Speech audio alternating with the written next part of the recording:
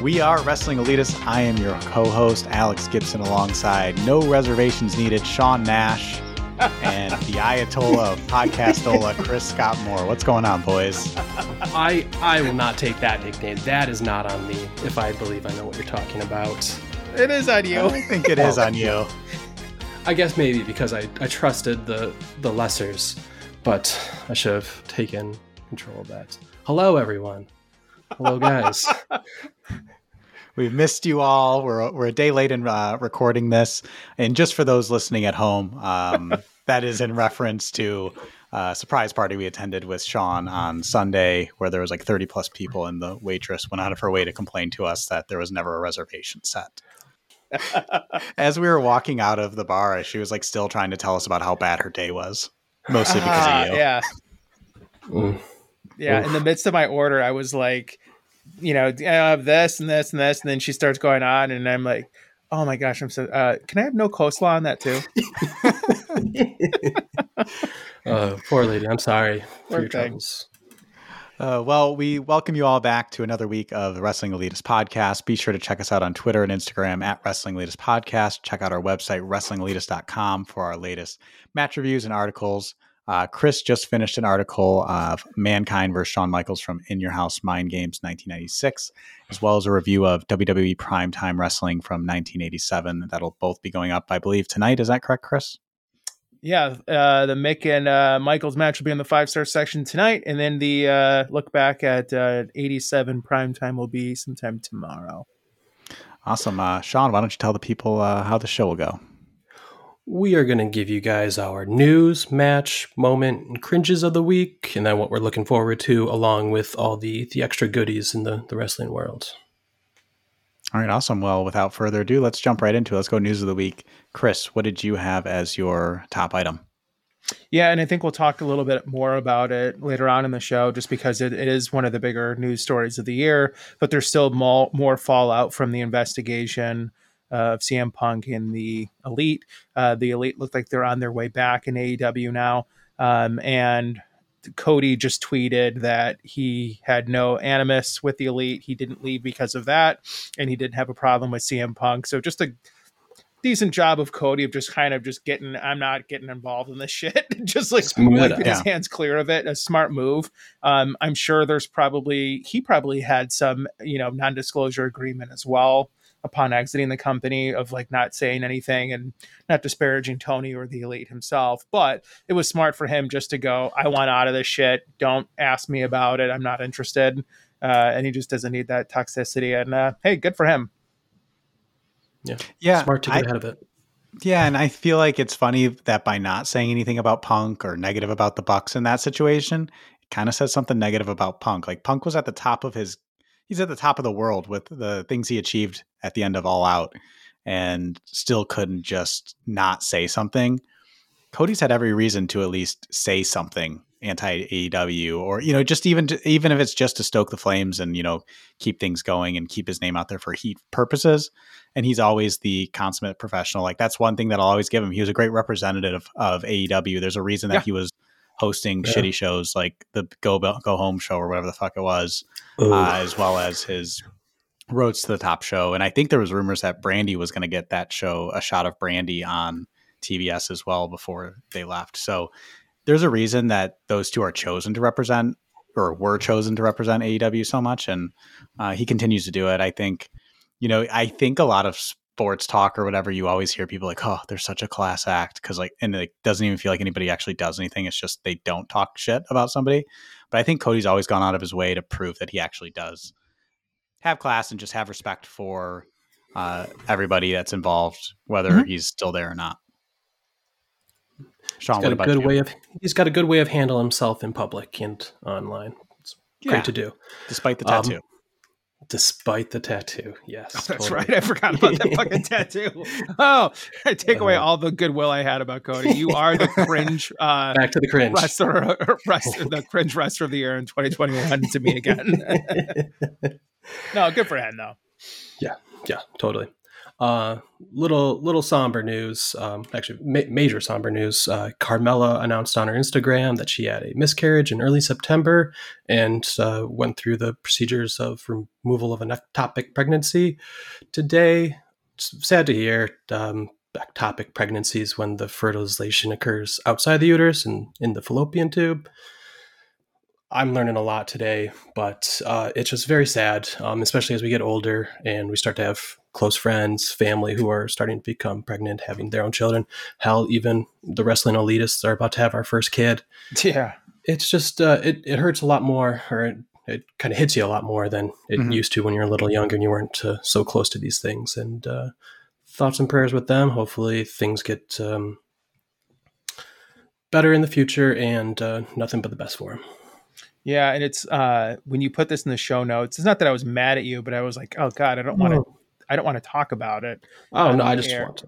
But what she said though in her post, Leah, that her real name was like, we just don't talk about it. And so no, it's important to talk about it. And because you don't talk about it because it's such a horrific conception to think of.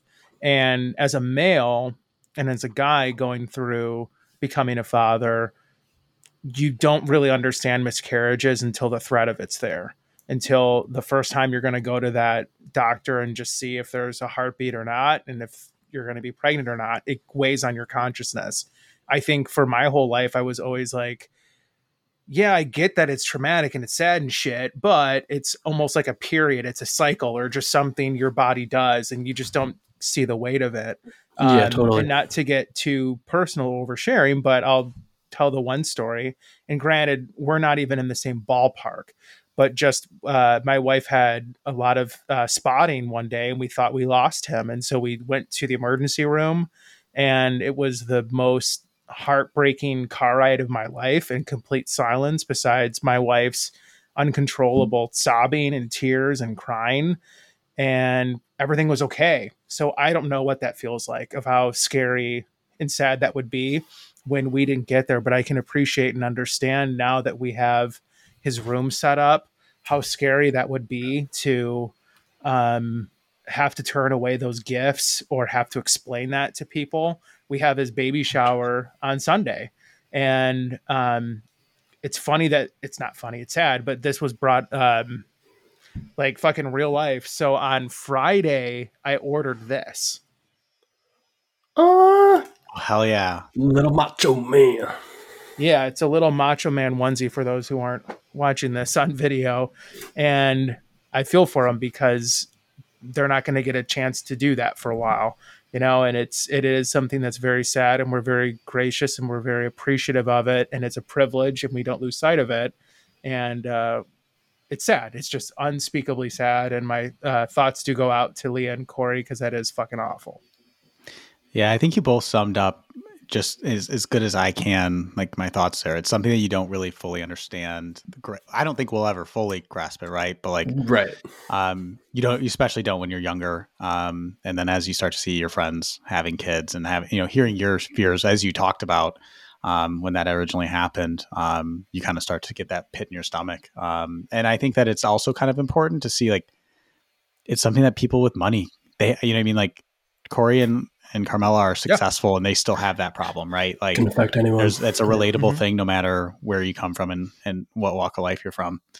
Kind of switching gears, just kind of to something a little bit lighter. My news of the week was simply the announcement of Shinsuke Nakamura facing Great Muta on New Year's this year. It's going to be fun. For Pro Wrestling Noah. Muta is on his goodbye tour. I think his final match is sometime in February, if I'm not mistaken. So getting to see that WWE lent out Shinsuke for that. Maybe that means there's going to be some sort of a partnership between Noah and WWE.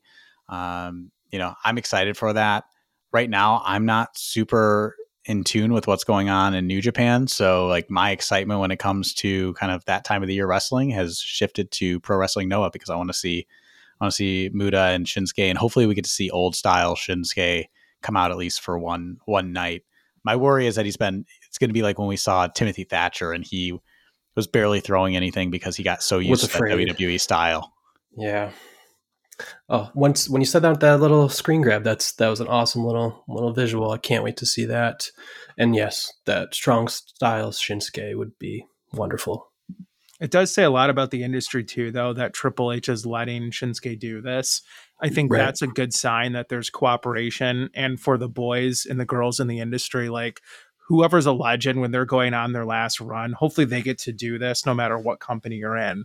AEW guys maybe might eventually get a chance to wrestle WWE guys. John Cena could wrestle someone in AEW if he wanted to wrestle, I don't know, fucking Danielson again or something, whatever.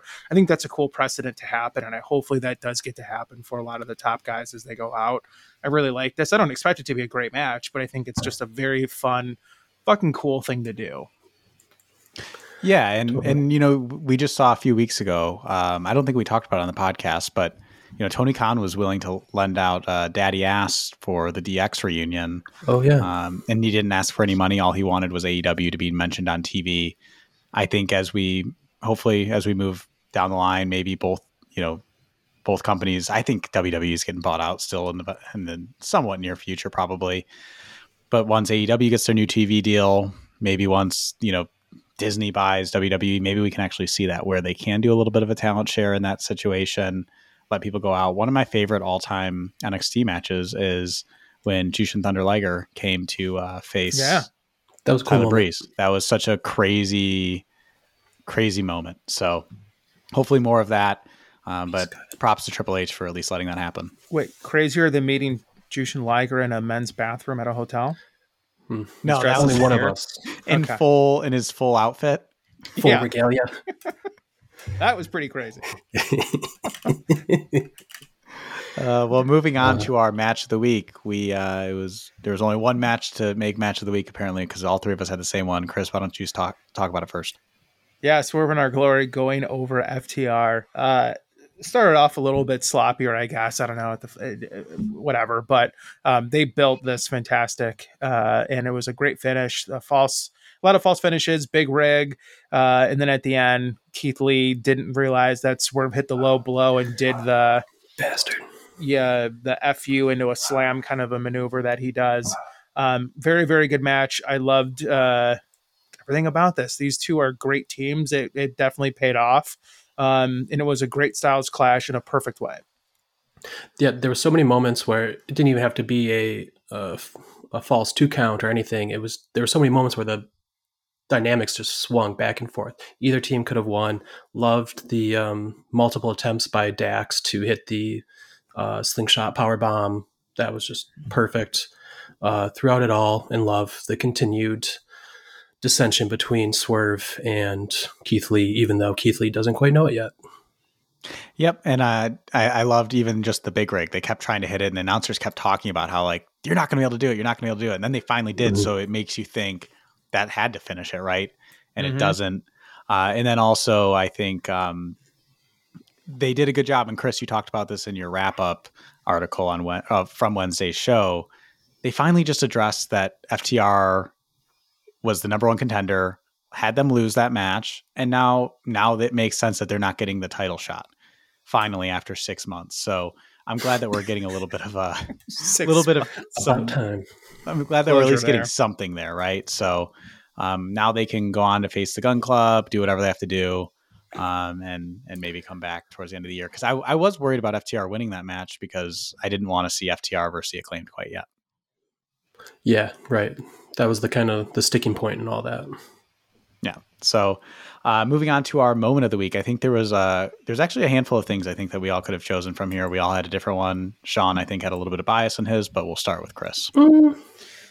Yeah, I think he did. So MJF as a babyface, he's kind of playing, I put in the article on WrestlingNews.com that he's acting almost like The Rock in 1998, where he's still this asshole, cocky, arrogant heel who's mean to everyone, but you just love him because he's so good at what he does. And him and Renee had a great segment at the top of the ramp, and just a fun back and forth, and MJF telling her to shut up was great. And then at the end of the show, the firm turned on MJF, or did they? And so maybe that's what they're going to do as him being the devil. I I like the storyline. I think it's the right thing to do if the crowd is so into MJF. They need someone to be the top babyface. Punk is probably gone for good. Someone's got to take that spot. Why not roll the dice and make it MJF? Yeah, I think MJF as a babyface, like he seems like somebody who can actually be an outreaching star right now. Somebody that can expand beyond AEW. I think, it's a bummer because he's such a fun heel to watch. But maybe that's what's going to make him a great babyface. Like you said, he does have that kind of feeling of The Rock. And I think that right now, you look at just wrestling in general, it's kind of missing like a major babyface right now that people are behind, even beyond pro wrestling fans, right? Like there's, Roman Reigns is a major heel right now, so he's not carrying that stick or anything like that. So I think it's worth a shot. If fans want to cheer him, don't resist that, in the same way that if fans want to boo somebody, you have to turn them heel, generally speaking. Lean into it, make some money off of it. And, if there's anybody that can pull it off, it's MJF and Tony Khan, because MJF knows his character. And I think Tony Khan knows how to read the audience for the most part. Yeah. Those fans were definitely calling his name. That was a sight to be seen. My one complaint though is they clearly stole like an entire line from Talladega Nights with you can't just say with all due respect and then say whatever you'd like. That's like the exact way that both of them said their line is it's exactly from Talladega Nights, and it pissed me off a little bit, but it was still a good exchange. All right, speaking of getting pissed off, though, would you find this whole storyline shitty if at the end of this, like, the firm really was on his side and they beat him up just to throw, Mox off? It wouldn't piss me off just because it's been done so many times in wrestling that I could see it coming, but I would be disappointed. Yeah. It would for me, because we talked about it a week or two ago. We just saw this happen with, Christian and Luchasaurus, where Luchasaurus turned for a few weeks and didn't turn and then turned again. There's some other recent examples that I'm just blanking on right now where it's just happening too much. Like, Tony, you need to commit to it at some point. You can't just keep doing that. I need to not see one of these double swerve turns for a considerable amount of time. I'm over them. And it feels like happen. And it almost feels like this one's so obvious that that'd be the case that it won't be. Right. Yeah. I just don't get the logic too of like, I'm going to get beat up by these guys to throw you off my scent and like to make it seem like I don't know. I don't like that beat of it. I love the beat of like Regal getting into his head and trying to make him be all he can be, because Regal believes that Moxley can beat Max on his own, and Max isn't capable of beating Moxley. That's a good way to fuck with Max's head. Okay. Yeah. But I also thought like maybe the Pinnacle reforms. Like I actually thought going into that, the number one contenders match, I was like, fuck, maybe FTR wins this. And then they beat the Acclaimed in a dickish fashion. And then the band gets back together. I thought maybe that would be like the whole, because especially with Max saying the line of like, the usual suspect line about the devil, forgetting the devil or the greatest game, the con, the devil ever. Yeah, whatever, that line. So maybe that would be it. But is that Pinnacle minus Wardlow or with Wardlow? With Wardlow, because that doesn't make sense. All championships. Yeah. But I mean, it makes sense with all the guys to have the belts though. Yeah. But I will say I saw some theories that maybe because he specifically called out, I will not use the Dynamite ring to, in that match, that Regal might turn with MJF and then he'll use Regal's brass knuckles, which I don't understand how that would happen or why. Oh, yeah. But we'll see, because it's just funny that he like specifically called that out. It's like one of what's the is it Chekhov's gun, right? You don't introduce something without unless it's going to mean something. So it'll be interesting. Sean, what was your moment of the week? My moment, to the list of the most beautiful, powerful moments broadcasted on TV, the Berlin Wall tumbling down, the 1989 Pistons coming back and sweeping the Lakers in the finals, John Cena reporting that the USA caught and compromised Osama bin Laden to a permanent end. Matt Taven ate 4 Powerbomb symphonies from Wardlow. Shout out to the War Dog. Love you, dog. Wrestler of the week for that. That was Chef's kiss. I am Love it. I am naming Love this episode not a Matt Taven podcast. it. Very much not. I appreciate your kind words for that birthday cameo, but it was all on a false pretense. You got suckered, Punk. A Melvin of whatever you call people. Good to see you eat shit. I'm happy for you, Sean. Felt good to say. Felt good to get out there. I'm happy for a group of people within AEW right now. My moment of the week was the promo that came out right after the Blackpool Combat Club were in a fight. And I don't know if you guys felt like, first of all, before I even jump into my moment of the week, did you guys feel like that was a little bit of a shot at Punk because they're like, we're having issues, we're going to settle this behind closed doors instead of out in front of everybody? That kind of seemed like a little bit of a shot at Punk. And then they immediately cut to a promo, which was the Elite and them kind of vanishing in different segments of their time in AEW and kind of showing that they are going to be coming back.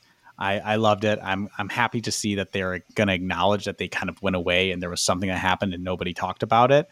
My biggest worry was that they were just going to come back and be like, hey, sorry, we've been in Rancho and Cucamonga just enjoying the sun or something like that. So excited to see them come back and excited to see what they do with them. I'm sure Punk thinks that it was about him. 100%. He thinks, I mean, I'm sure on his he thinks that was birthday a of all shoot. days. Yeah. Oh, that's right. No shit. And they wished Wheeler Yuta happy birthday right as they did it too. Oh, wow. He might be right. You know what, though? That's sad, though, because that he really does probably think that. Or he's allowed it to happen where you think that's a genuine possibility. And that shouldn't be his legacy. But that's what he chose. It's fucking sad. Too good. Well, let's speaking of sad, let's move on to our cringe of the week. Chris, what made you hate wrestling this week?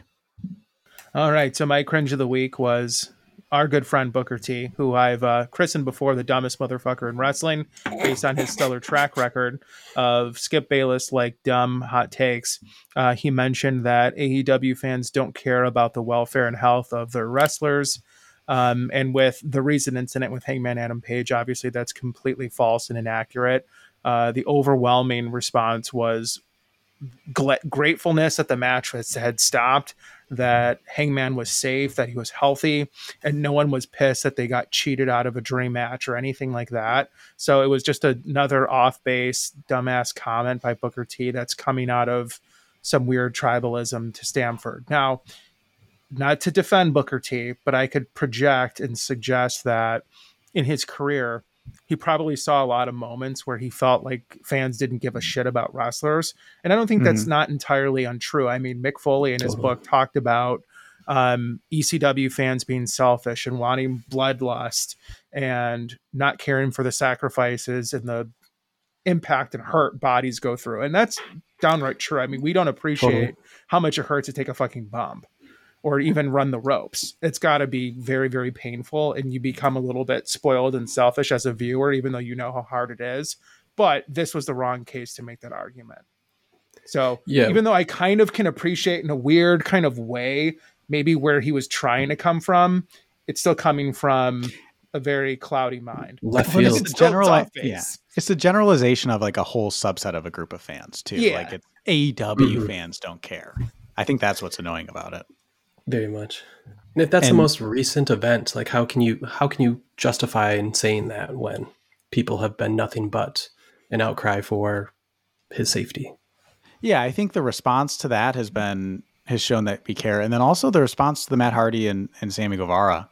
People were pissed in the moment. Like and it wasn't even retroactive. Like when people later on realized maybe like people live, like in like the live Reddit threads, live on Twitter, were pissed that the match was continuing because it was clear for everybody at home the second it happened that he was not okay, and they kept the match going. So yeah, it's annoying in the sense that it feels like it's Booker just going along with the whole idea that, you know, wrestling fans love to pick a side, and he knows that that'll get clicks. Sean, what was your cringe of the week? Mine, short, simple. Jay Lethal backstage promo with the Darby Allin hype up for the match. He's all goody-goody with his friend Sanjay Dutt and setting him sing again, which really just makes no sense. The story kind of seemed like there was a little dissension in the ranks after their last match with Darby, where he sent him to the back and they came out and fucked with his win. So I just don't see why he's back now. There's not even a single mention of it. It just seems like bad storytelling and kind of just annoyed me and stuck with me till today when I was trying to look for a cringe. Yeah, Tony Khan seems to have commitment issues. He 1 week he's doing this, the next week he's doing something else, and he just doesn't even bridge the gap. And then if you complain about it a lot of times, he'll claim that there is a story behind it, but you have to be watching their 45 YouTube shows to know what's going on. So I would like to see a little bit more, hey, if this is on TV, then we solve the problem on TV rather than like on AEW Dark Elevation. Right. Yeah. Give it the time. My cringe of the week is me. It is the fact that a couple of weeks ago, I came on here. I claimed that, well, I didn't claim that. I actually did. I set a series recording on my YouTube TV for Friday Night SmackDowns because I was a Bray Wyatt guy. I loved the debut at Extreme Rules. And then even the follow-up promo all made me happy. And look where we are now, Uncle Howdy. Egg on your face. The guy cannot stop introducing stupid characters to his world. It's incredible. He honestly should just write kids shows at this point, ironically enough, with his former character. But just his ability to introduce a pointless character to something that could have been good if he didn't do it.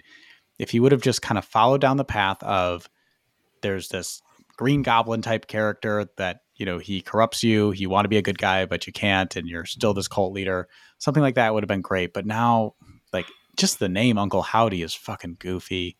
And I'm out on Bray Wyatt right now. All in on Sami Zayn and the Bloodline. Don't let me down, Sammy. I have to admit, I kind of reciprocated those thoughts with you, and definitely wrong.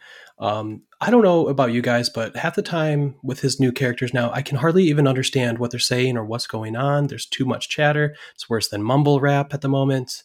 But I'm just totally lost, and I can hardly hold half my attention. But that and it's like it has more cuts than a fucking Kevin Dunn Kevin Dunn directed match. Like there should be like amount of like epilepsy warning. Constant. Yeah, it is just. Hey man, just have a straight video. 2 weeks ago when they did he did a segment backstage, and it's just him backstage. He's not in the boiler room. There's no spooky lighting. He's just backstage like how the Miz would be or Bailey would be. And they played non-diegetic sound, and they had a keyboard just kind of playing underneath his promo. And I was like, he's fucked. It's done. It's totally done. It was you. That seems like a false alarm or just a jump to the finish line conclusion. But boy, was I right with Uncle Howdy. Now, Captain Howdy was the name of the character in The Exorcist, so maybe that's what they're referencing. But like, that's a deep cut for people when your audience is like still kind of like under 9. They're not going to catch a fucking Exorcist reference or like, and it's just an Uncle Howdy's stupid, and its face looking like Barry Windham is going to go over people's heads. Like, I don't know. Well, it's just every time he's tried, like when he tried to introduce like a real life Sister Abigail, no bueno. Everything, whenever he tries to introduce these like characters, it just doesn't really work. When you originally sent that, the video, and you were like shitting on it before I read it, I was like, I'm going to prove Chris wrong with why this is great. I clicked on it and watched it. I don't even think I fucking responded because I was so upset. Yeah. It was pretty rough. Okay, so let's flip that though. What could have made this better? Like if you could have because those vignettes, the feed your head shit, that was all cool. That was unique, organic, and very exciting. That was all good. Everyone was all into this. But then when it came out, it was blech. So what could have been done better? I think really it comes down to like, I wanted this to just be like this, like a split personality that he's talking to, or like, I don't want it to be another person because I'm pretty sure it's Bo Dallas that's Uncle Howdy. because he did resign. Oh no! I don't want it to be somebody else. I want there to be something correct. I want Bray to want to be good now and want to be like a positive cult leader, but he has this other side of him that can't, and he just has like, it's like, so it makes him like a tweener because he acts like a face. He, he inspires his fans or his followers, but at the end of the day, like he's got this dark side that has him doing things that he shouldn't be doing, or kind of corrupting him. That's what I wanted. But now I'm worried that like the whole remember how like in his debut at Extreme Rules, even he had real versions of the characters from the Firefly Funhouse. But my guess was I was believing that they weren't actually going to be like characters. I thought it was kind of like just a little bit of symbolism type of a thing for his return. Right. But now I'm a little worried that they're going to actually show their faces and be characters in his world. I don't need him to create a whole nother world. Just kind of cut it back a little bit and have this, Jekyll and Hyde type of a character. Does he still do like QR codes? Is that gone now? No, I think that was mostly just a hint to people that he was coming. Oh, okay. It's just weird that all of a sudden now they're just like gone. He fired his application developer. So yeah, like he had a fucking intern go around and like put those, on the microphone and all over the place. And now that guy's just gone. I don't know, man. Maybe if you've wrestled, would that have helped? But I mean, in storyline though, who's going to be like, I want to wrestle him? Like, who's going to say that? Or like at this point, he would have just had a bone to pick with someone who's been there before. Like, there's no one. He's just talking to the vignette of him in the back. And also, like, there is a part of me right now that really feels like they should have just him and Dexter Lumis should be tied to each other somehow. And maybe they will be eventually down the line. But with Dexter Lumis constantly kidnapping The Miz and, his just general creepiness, like, I feel like there has to be something there with him and Bray. That could work. Like, he should be Bray's only follower, to be honest. I don't know exactly what the fix is at this point, but I know it's not Uncle Howdy. You wonder if anyone in WWE goes, okay, and then what next? So how does this lead to a match? Because it just seems like they do such a great job of packaging and entrances. And then when it gets like afterwards, like, oh, fuck, I don't know. And it's like, well, what do you mean you don't know? It's like, what the fuck? I mean, I just mentioned Dexter Lumis. I don't know if you saw what they did this week, but he's been kidnapping The Miz like literally for 2 months now and just stalking him every match. And they were supposed to have a match, and then The Miz, he pretended to be injured and then attacked Lumis before the match so that they couldn't actually have it. But then it turned out that The Miz had so Johnny Gargano on this last week did like an expose. It felt like we were watching Dateline, and he does like an expose where actually Miz had hired Lumis to do the stalking and everything because he wanted to show that he's because he thinks he's a true celebrity and he has obsessed fans and things like that. And the way that they did it was actually solid. You're giving a look right now for those not on video. Chris is giving a look of this is awful. They actually did it in a pretty fun and interesting way. Way better than I'm explaining it, but it definitely doesn't feel like that was the end goal when they started this. It feels like something that they backed into where they're like, what the fuck do we do with this? He's been kidnapping him for 2 months now, and he went to jail for like a day in kayfabe and then got out and then continued kidnapping. Like, just file a restraining order or file something with HR. You know what I mean? There you go. Once again, I just like the idea of like the cops going like, okay, there's some paperwork you can sign to get a protection order, or you could wrestle him inside the confines of a steel cage. Whatever you want to do. Like, I just love like the fucking. You can settle this like men. Oh, yeah, that's great. But all right, moving on to our anticipation. Chris, what are you looking forward to? I'm looking forward to this Moxley versus Lee Moriarty match. I put in the article on WrestlingElitist.com that they kind of seem to be doing like an inverse. So typically with MJF programs, you have to fight all of his flukies before you fight him. And that's kind of how his storylines have typically flown so far. But with the Firm on the outs with him, it's like he's having the Firm guys wrestle Moxley to either, injure Moxley covertly because they're all in cahoots, or because they want him injured so MJF doesn't get the opportunity to have him at his best. So at least it's a fresh coat of paint on an old kind of arc and storyline that they've done. And I think Lee's a great wrestler too, and someone that they want to feature and make into a bigger star. So hopefully Mox can give him a rub, and hopefully something good comes of this little angle. I think it'll be a good match, and I'd rather watch these two wrestle than him and fucking Greg Allman, Morrissey. It's the only time I'll steal Jim Cornette shit, but that's actually kind of a good line. Like, I don't like to rip him off, but Jesus Christ, like, he looks just like I'm No Angel era Greg Allman. I will have to look that up after. Watch that video. First of all, that video is fucking awesome, and that song is awesome. Awesome bad, but awesome. And yikes, he looks just like him. That's fucking hilarious. I'm looking forward to it as well. And I think that Mox has done a great job. They've thrown him in these places, and since he's been in AEW, he's been thrown into these spots where he's with somebody who, like a Wheeler Yuta, or, somebody who's not really a big name that anybody knows. And they always get beat, but they always come out looking good. I think we got to see him versus Anthony Bowens. Bowens had a great match with him. It's pretty hard to have a bad match with Mox. I do want to shout out a shockingly little amount of blood in that Penta versus Mox match last week. That had me shook to my core, considering what a swerve. How he made Tanahashi bleed.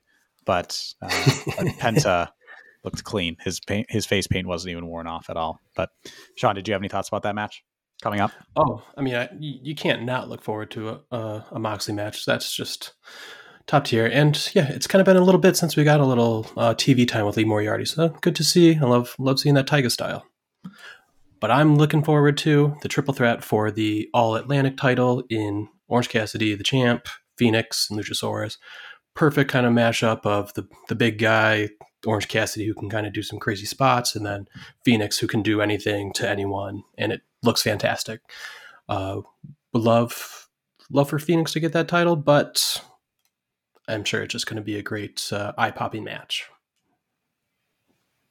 I like the idea that Orange Cassidy he's being a fighting champion, but having him be triple threat matches so he can just win off of like the other two getting each other tired and beating each other up.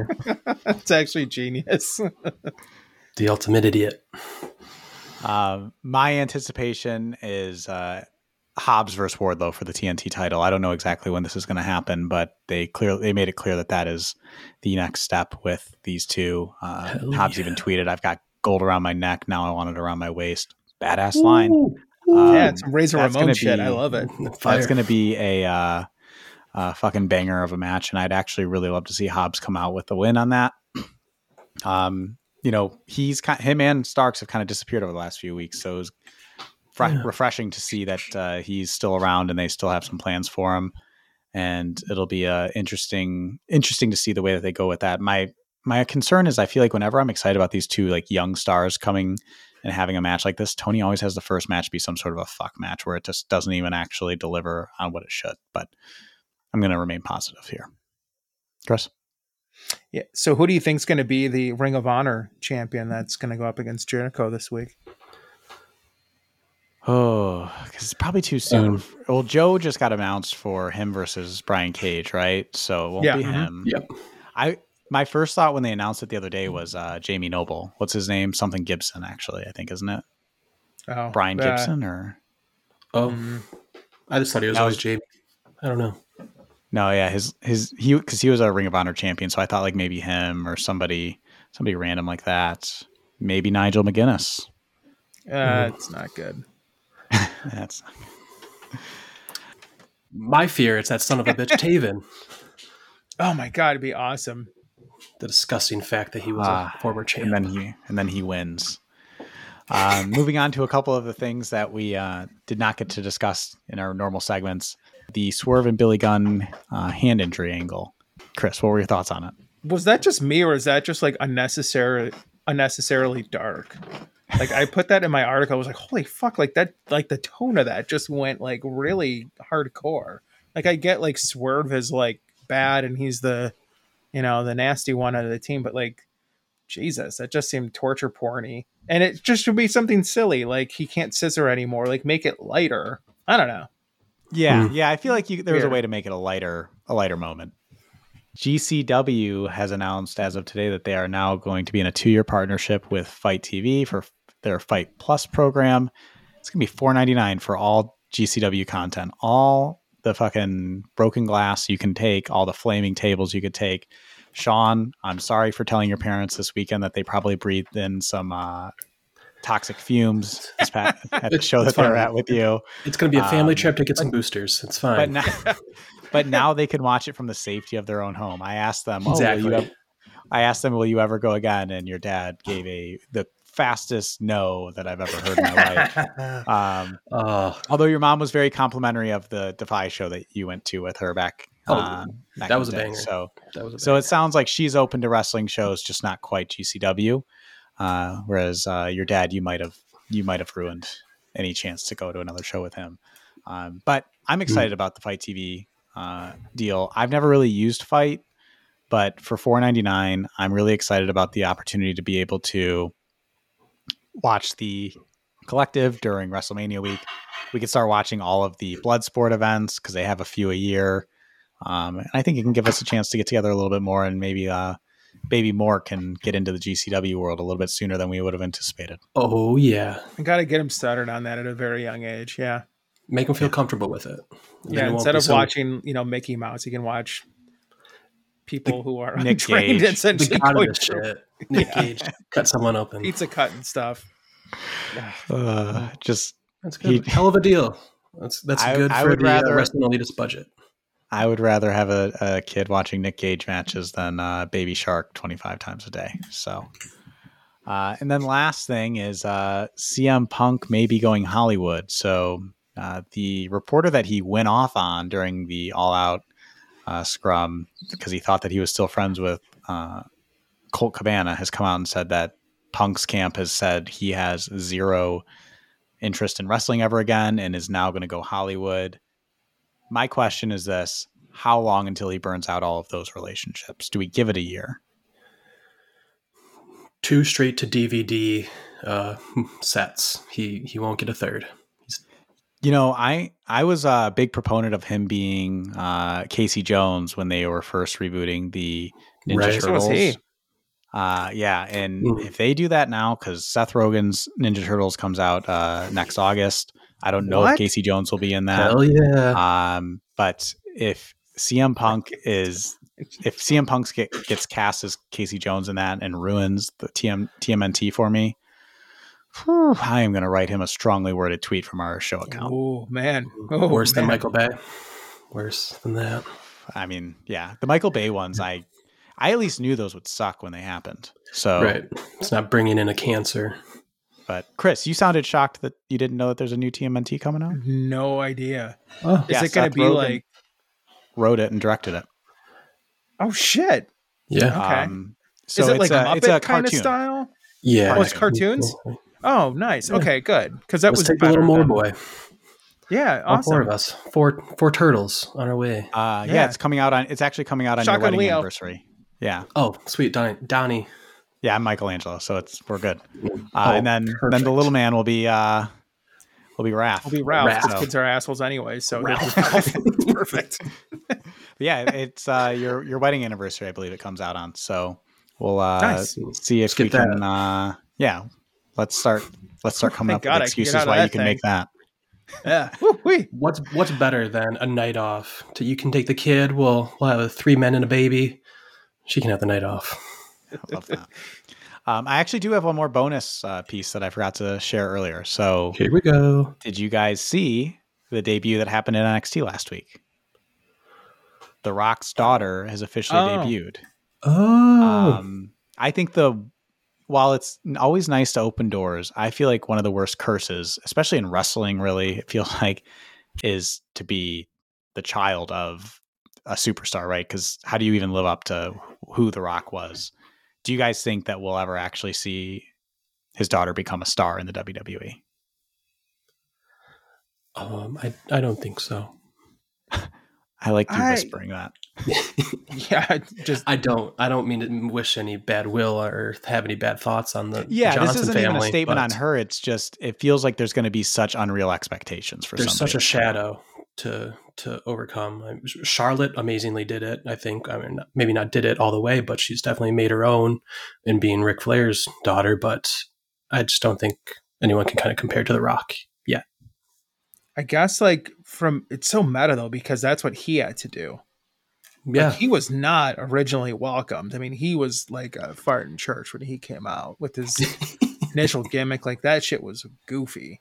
Yeah. And he treaded water for a long time. So, yeah, I mean, even Roman Reigns. I mean, it's not directly, but he's that bloodline. You can't count that family Shout out to the bloodline. Like, it's kind of true. I acknowledge my tribal chief. Yeah. I think it'll be tough. I think we'll get to see her, but it feels like it's especially to be doing developmental on TV the way that NXT is versus at least when Charlotte kind of first started, like, there wasn't really a whole lot of exposure to her. So it let her go through all of the training and all, be green with like tapings and stuff. So it'll be interesting. Right.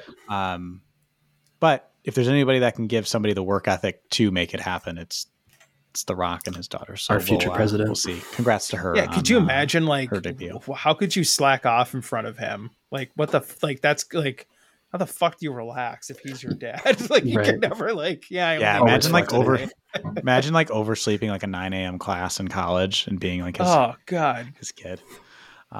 Well, that'll do it for us this week. Once again, I want to thank everybody for your continued listenership, your viewing of our website, WrestlingLeadus.com, for our latest match reviews and articles. Once again, Chris has his new article of Mankind versus Shawn Michaels from In Your House, Mind Games 1996, as he's trying to play Mind Games right now and doing some gesturing, as well as his review of WWE Primetime Wrestling from 1987. Please continue to support the show by sharing it with your loved ones, getting them to rate us 5 stars on Apple Podcasts, Spotify, or wherever you get your podcasts. And we'll be back with you next week. Rick Rude, hit the music. Nice. Hit the music.